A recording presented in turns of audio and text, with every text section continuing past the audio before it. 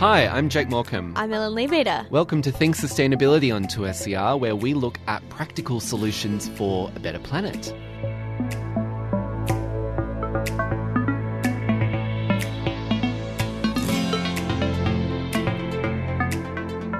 Did you go to the library as a kid? I was 100% a bookworm. I did that thing where you borrow the maximum amount of books possible, which at the time at the library I was at was 10 books. So I used to borrow 10 books every month, I think, and then try and get through it. Are they still under your bed? No. You took them back? I took them back. I was responsible with my library card. Have you been back to that library in the past couple of years?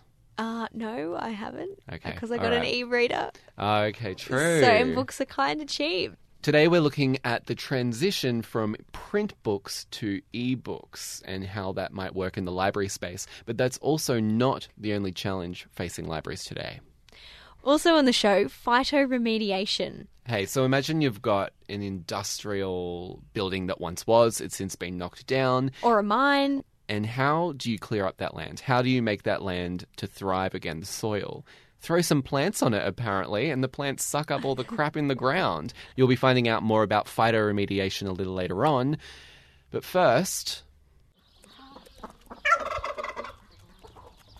They have been used to a particular method, which is to poison and shoot and trap dingoes, and they have been doing this for decades. And to suddenly say, I'm putting the gun down, can be very difficult for people. It can feel like I'm just going to let them kill my livestock. I'm not going to do anything. What if I even see them attacking my livestock? What am I going to do?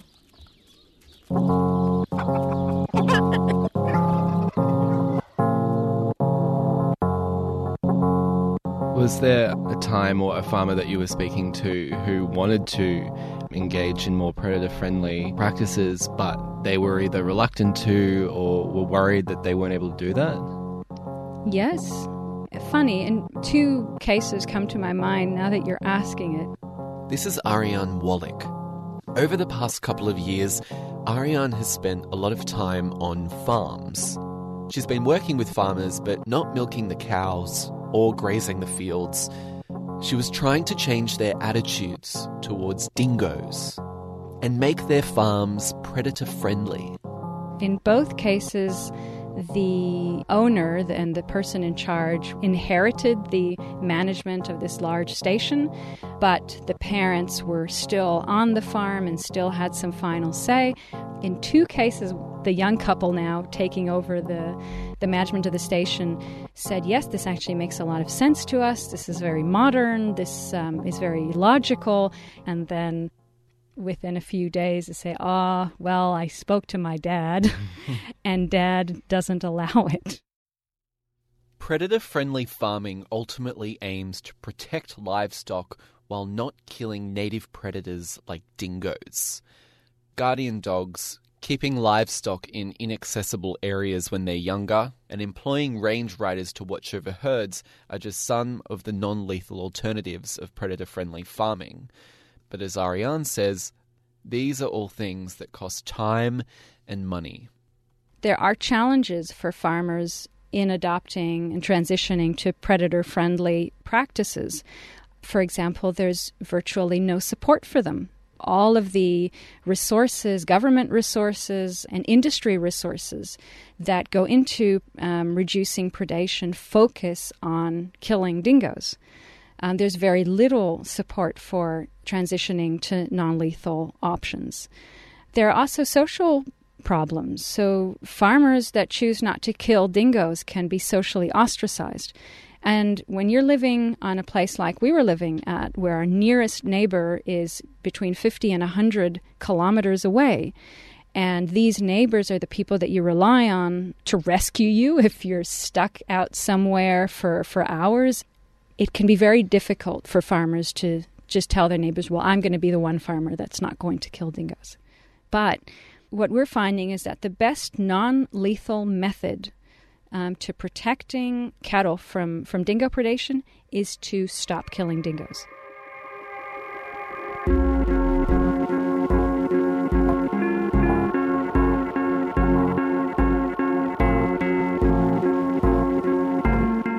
why would that even be a sensible method? And that is because dingoes are social animals. They form families, and these families hold territories.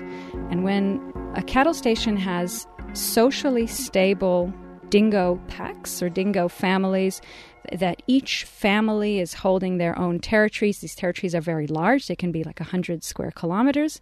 Those dingoes are keeping other dingoes away, and their behavior is predictable. Their predation rate goes down. It's when they're poison baited and shot and trapped. That's when their social structure breaks down. You have very young dingoes growing up without their families. Their ability to hunt properly is going to be diminished. One of the most dangerous places for dingoes in Australia is inside national parks, rather than just inside sheep farms. Why is that? Why is it more dangerous for them in those parks? Currently, conservation in Australia relies heavily on 1080 poison baiting or poison baiting with other toxins. And the reason why national parks are poison baited, it will say on the sign that it's targeting foxes. But there's no difference between a poison bait for a fox and a poison bait for a dingo. I've always wondered that, because it's how could other animals not also go after those baits? Right. And foxes and dingoes are particularly susceptible to poisoning by 1080. That is the drug of choice for killing both dingoes and foxes. In New South Wales, a dingo is considered legitimate wildlife and protected. How can you put 1080 poison in a place where you know you're going to be killing dingoes? And the way we do that is by calling them wild dogs. And the way we call them wild dogs is by saying, well, some of them have a great aunt who had sex with a German shepherd.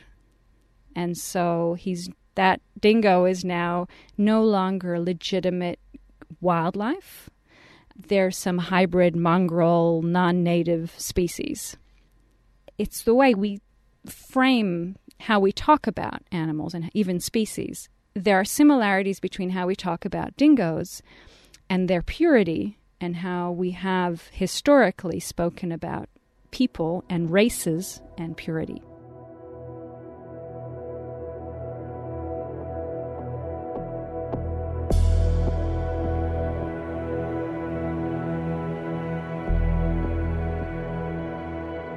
In this particular example is a place called Burraduk. It's just north of Newcastle, and it is in one of the most beautiful places I've seen anywhere in the world. Her farm is absolutely gorgeous. It is close to the ocean, from which you can see whales, and there are dingoes there, and there are massive lakes, and it's just an extraordinarily beautiful place. It is also a very heavily poison-baited region, and she's one of the few, not the only, but one of the few farmers in that region that is predator-friendly. And she is starting to have some influence on her neighbors. So that means that, I guess, she's seeing less predation? Well, from my understanding of what she's described, she virtually has no problems with dingoes at all. But there was this one period when she did have problems, and that just went to show how much she needed guardian dogs. And that was when one of her important guardian dog was on maternity leave. She had just had pups, and so she was not with the flock, and she was on vacation at home. And during that period, she was telling me about calf losses. Of course, how do you deal then with a situation like that? If you have a dog on maternity leave, do you then maybe have to have more dogs, or do you have a temp? Yes, or exactly, yeah, a babysitter for the time being. But it's a very different kind of environment. So the cattle that she has, also buffalo. They make their own wonderful cheeses, and they're not killing wildlife, not dingoes, not kangaroos, which are another persecuted wild animal on farms, not anything. And I mean it in no offense. Dingoes are puppy dogs. Why are they puppy dogs? They're 20-kilogram canid. They are not aggressive. They do have this capacity to look you in the eye and really see you, and it's easy. they move like the most amazing martial artists, athletes. So I would consider them a non-dangerous animal. Even there's probably more of a chance of being harmed by a cow. Ariane Wallach, Chancellor's Postdoctoral Research Fellow from the Centre for Compassion and Conservation at the University of Technology, Sydney.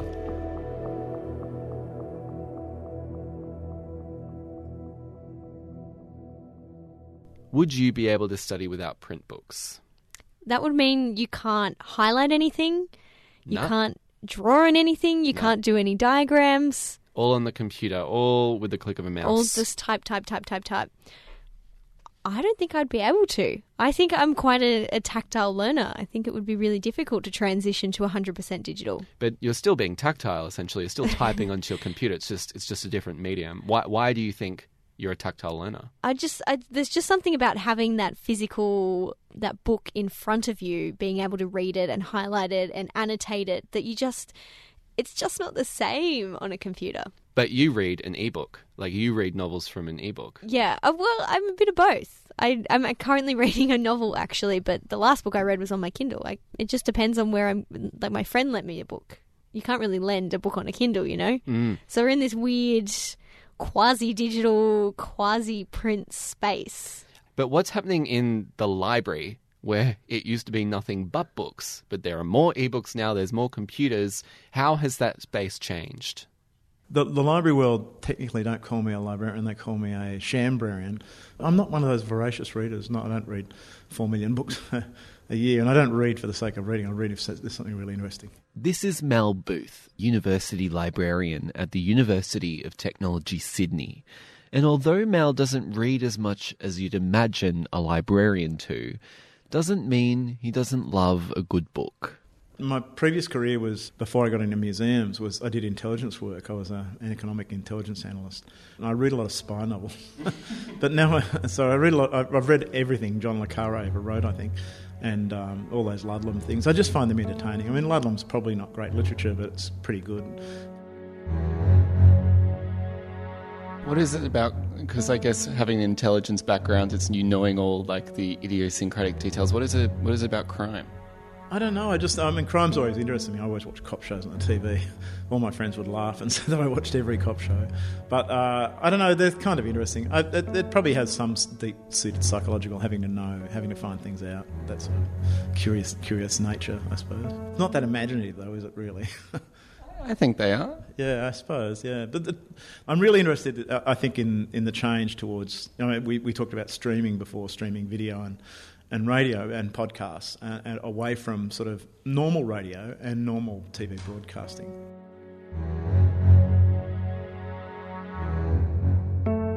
Electronic books or e-books have changed the reading game, like Netflix has to TV or Spotify to music. Readers can pretty much read anything when they want and where they want. Rather than head off to the library to rent out that latest 50 Shades edition, you can just download it onto your Kindle. They're also a viable and sustainable alternative. Less print books means less paper, less trees cut down to make them. But Mel says for libraries, the switch to ebooks isn't as simple as a quick download. The real big problem is the licenses. So for us, it's very, very expensive, although it's more convenient to give people access to an ebook. The publishers still really haven't found an adequate business model that suits everybody in terms of the licence, the number we're allowed to lend out at a time. And they're very, very, very expensive to buy for libraries. They really screw libraries down for that sort of stuff because we can, if there was no licences, we could buy one and 1 million people could read it all at the same time. Whereas with a textbook, a printed textbook, most we ever buy would be 15 to 20. I was one of the people who said print books are not going to die, but the ebook format will evolve. So I think one of the things that we might see with books, book chapters and other printed material available in electronic format, we might see unbundling starting to happen. So people don't buy a whole book that they don't want to read. They'll only buy the part that they do want to read. Or they may rent it for a certain amount of time as well. But on selling of an electronic file like that, an EPUB file, is just so problematic. I can't think that there's going to be anyone that's really willing to go and buy old textbooks in electronic format and resell them or move them on. It's a bit more mature digital market, I think, for streaming services, for movies and music, where you don't have to buy the whole album. Isn't it funny that print hasn't figured it out yet? It's an older medium. Yeah, it's really interesting. But I guess you could argue that digital media needed to sort that out earlier because print was sort of a stable, ongoing format, whereas digital media were by far being threatened more in the early days of things like Napster, with music in particular, and now torrenting for media. There's more threats in that way than there seems to be for books. Books and ebooks are only one of the challenges for libraries today.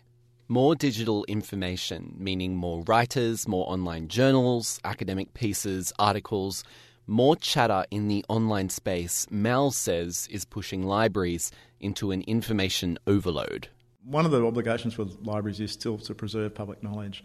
But I'm not sure that libraries have never tried to collect absolutely everything apart from published books. Things are now recorded in so many different formats. I don't think we should be trying to record absolutely everything. Why don't you think that you as a library should be collecting everything? Well, in a way, I think a lot of things nowadays are ephemeral. Like, I think Twitter is fairly ephemeral, and people are starting to set up, like, let's collect everything with a hashtag.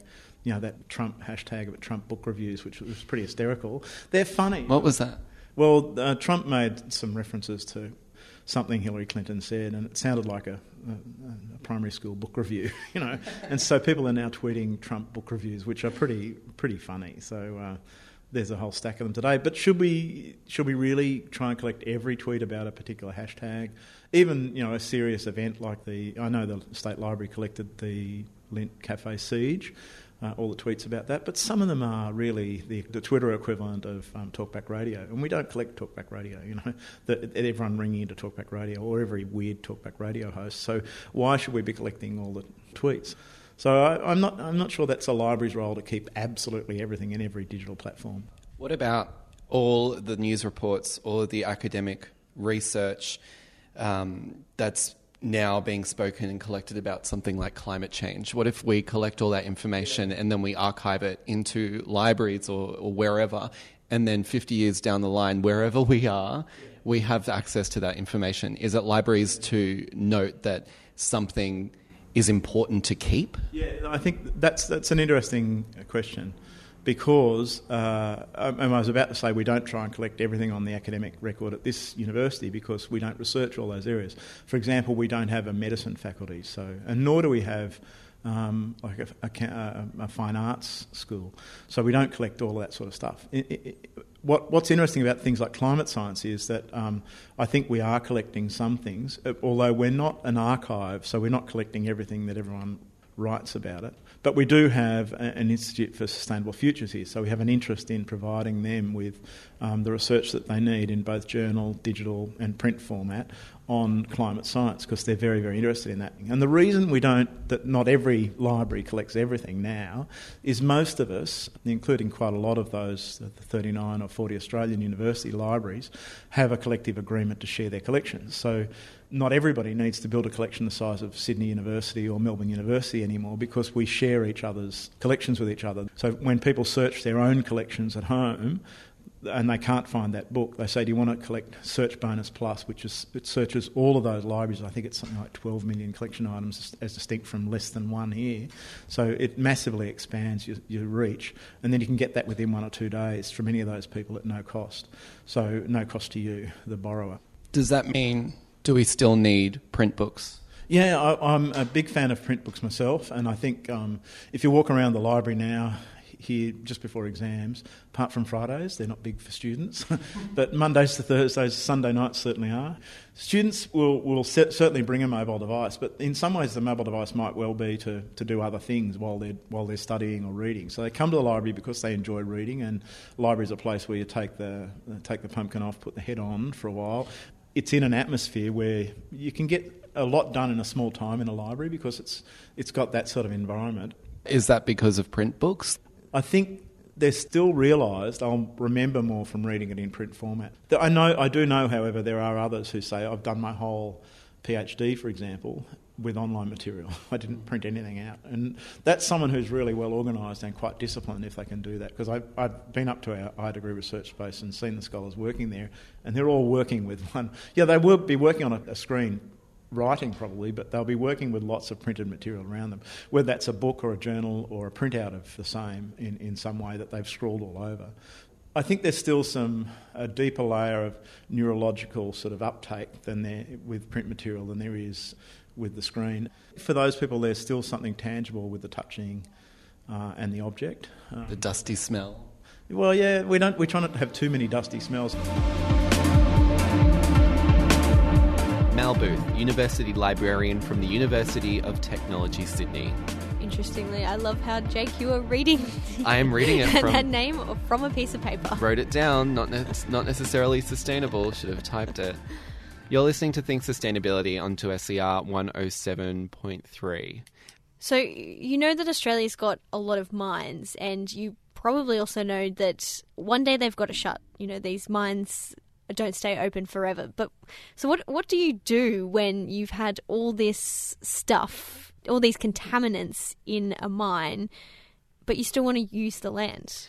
One of the biggest things that has been done in the past, and not just in terms of mines, but in surface areas that might have contaminants in the ground, embedded in the soil, is excavation, which is obviously rip the stuff out with a big bulldozer and you transport it elsewhere. But what if we already have a more viable, sustainable and affordable solution to cure the ground of contaminants? Well, it's something called phytoremediation, and here's Megan Phillips from the University of Technology Sydney Science Faculty to explain a bit more. So phytoremediation is using natural plant processes to remove contaminants from surface soil landscapes. From what we found, there are about 500 to 600 species so far that are capable of basically sucking up contaminants into their roots. As in the plants can suck up those minerals? They can, yeah. That's Really? right. It's amazing. How? Well, I mean, think about how your normal plant works, okay? So as plants drink from the soil, they pull water through their nice hairy root zone.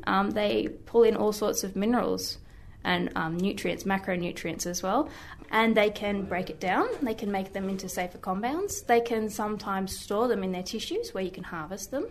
And sometimes they'll just draw up the contaminants, break them down and send it out into the atmosphere in really low quantities. So it's not like these plants are sort of releasing death gases or anything like that. How do the plants feel about this? Because I can't imagine for them sucking up all this lead. They're like, yes, that tastes good. Does it kill them? All plants have thresholds, so there's no superhero plant that can just suck up limitless amounts of anything. Some plants can, on the other hand, suck up really large amounts of contaminants before they start to show any sort of illness. Sometimes you might have to pre-treat the soil with something like a chelating agent, which makes the contaminant more bioavailable. Bioavailable meaning more receptive or... Yeah, so basically you can change the composition of the contaminant so that it's more readily sucked up by the plant. So you mentioned that lead could actually work in cases of remediation as well. What are contaminants that can be sucked up through remediation? Lots. Okay, so you can remediate lead. We know other heavy metals too, like copper and zinc and nickel. Radionuclides like uranium and thorium can as well, and also complex compounds like PCB. Okay, what's that? We used it in light fittings, so it's a type of plastic, if you like. But the problem is that it takes a very long time for it to break down in the environment, and as it breaks down, it can actually become quite dangerous with its subcompounds. So being able to basically suck up trace amounts of PCB and break it down safely in a plant is a really good thing. And what do you do with these plants afterwards? I mean, and that's another research area that we're thinking about in the future, is if this is going to be something that's used on a large scale, what do we do then with the plants once they've finished their purpose? Is this something where they can stay on site? What are the contaminants going to do afterwards? Is it better to basically harvest them and have them in landfill, but are you creating another problem with that? So that's sort of the next step in terms of phytoremediation, is it's like, can you find plants that can do this task? Do they work? Excellent. Okay, next step is, are they causing harm to the environment? So for example, a question that I get is, if something's sucking up a contaminant and holding it in the tissues, what about herbivores? And what about if you've got reproductive structures like berries? are you going to be checking to make sure that contaminants don't travel across ecosystems that way, which I think is incredibly valid. So that's another thing we've got to explore too, to make sure that this is a biotechnology that we can use in the future without causing further harm. What does it actually look like on the ground? Is it serious? Is it just literally planting certain types of plants that can absorb things up, and then you can harvest them and that land is cleaner? So sometimes they look just like a crop. Do you know what I mean? Like in America, where they've got the Brownfields Initiative, where they're planting these big fields worth of phytoremediating trees. It can just look like a crop or a forest, so it's just all of the one species. But I think of the idea in the future where you might have like an assemblage of species. So particularly if it's in an area where lots of people look at it and interact it and walk past it, it would be kind of good if we could start bringing in aesthetics as well as the ecological utility of the plants. What are we doing now instead of remediation? I think one of the most common practices we have is excavation and then taking it to somewhere else and basically piling it within a site, capping it, and then putting pipes and grass on the top. And you actually do see that. You see that a lot around Sydney. It's sort of like those random green grassy hills, and then every now and then you'll see a vent pipe. That usually means that there's something underneath there. That's not very sustainable by the sounds of it. I don't think so, no. I mean, it's sort of one of the only solutions that you might be able to come up with if it's a particularly dangerous contaminant. Like, I guess it's on the different scale of contaminants, different practices that you're able to do, or which ones work better. Right. That's definitely a scale problem, because if you've got a large amount of land that's contaminated by lead and you're able to scrape off that surface soil, it might actually be more cost efficient and easier to put it in a big pile and cover it. But then I suppose you're thinking in the future, then you can't use that land anymore. You can't excavate down into it. How long until you think a practice like this would be utilised and we'd move away from less sustainable options like excavation? I think they're going to start paying attention when it becomes a really viable financial option for land managers. So one of the most exciting papers that's come out of this field over the last few years was these researchers that compared the cost of remediating a surface landscape with plants versus excavation off-site, processing and then putting new soil on it, and it actually turned out that the phytoremediation in this instance was 10 times cheaper. How come it was cheaper in this instance? Was it because it didn't require, I guess, all the big bulldozer to come in and excavate? It was just the cost of plants. That's right. So think about it. Okay, you're planting appropriate plants for the contamination. Okay, so there's a little bit of background research you've got to do to find the right plant. Once you've planted them, it's the trees doing all the effort rather than the people. Okay, so it's very little effort and upkeep, that's right, to basically maintain a phytoremediation project, particularly if you've got the right species for the right space. Okay, so you might only need a little bit of water, a little bit of extra nutrients, and they're basically doing all the heavy lifting of removing the contaminants compared to actual people in machinery and shovels that are doing all of the actual lugging. Megan Phillips, lecturer in the School of Life Sciences at the University of Technology, Sydney. Thanks for listening to the show. Think Sustainability is produced with the assistance of the University of Technology Sydney and 2SER. For more information about what you've heard today, head along to our website, 2ser.com/Think Sustainability. You can also subscribe on your favourite podcast app. Just search for Think Sustainability. I'm Jake Morecambe. I'm Ellen Leabeater. See you next week.